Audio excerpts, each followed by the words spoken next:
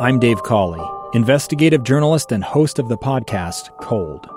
Don't miss Cold's new Season 3, where I look into the unsolved disappearance of Sheree Warren, a woman last seen leaving her job at a Salt Lake City office in 1985.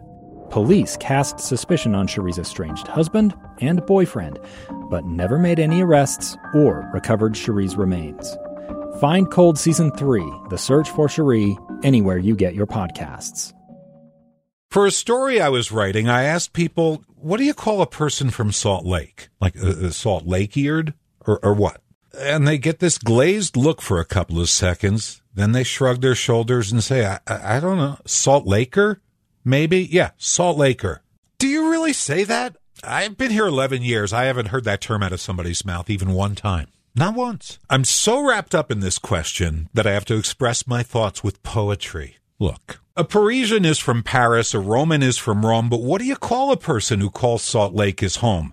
Ogdenians and Heberites have names that both make sense, or maybe they're Hibernians? About this, I'm on the fence, but surely all the Loganiers and most of the Duchesneards, also West Jordanians, are known by rather sane words. A Spaniard is from Spain, they have Eskimos in Nome, but what do you call a person who calls Salt Lake his home? Some would say Salt Laker. But would that describe your mom? A Laker shoots a basketball. A Laker is LeBron. It doesn't seem appropriate. It doesn't feel quite right. It makes about as much sense as Salt Lakean or Ite. Some would say just call your friend a Utahn. But for fun, I'll have to ask if Utahn spelled with 2 A's or just one. But insist you're a Salt Laker, I'll know just what you meant. But pardon me if I call you a Salt Lake resident. Jeff Kaplan's Minute of News, only on KSL News Radio. A gun in the face. Then all of a sudden they all kind of lined up. They pointed their guns at me. And this is the point where I thought, I'm going to die today. Started 2 years of horror for an American in Venezuela.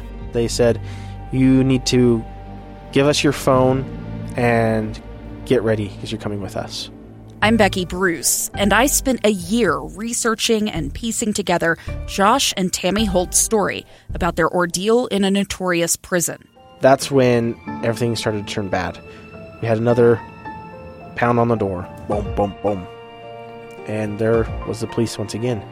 You can binge all of the episodes of Hope in Darkness on KSLPodcasts.com or wherever you get your podcasts.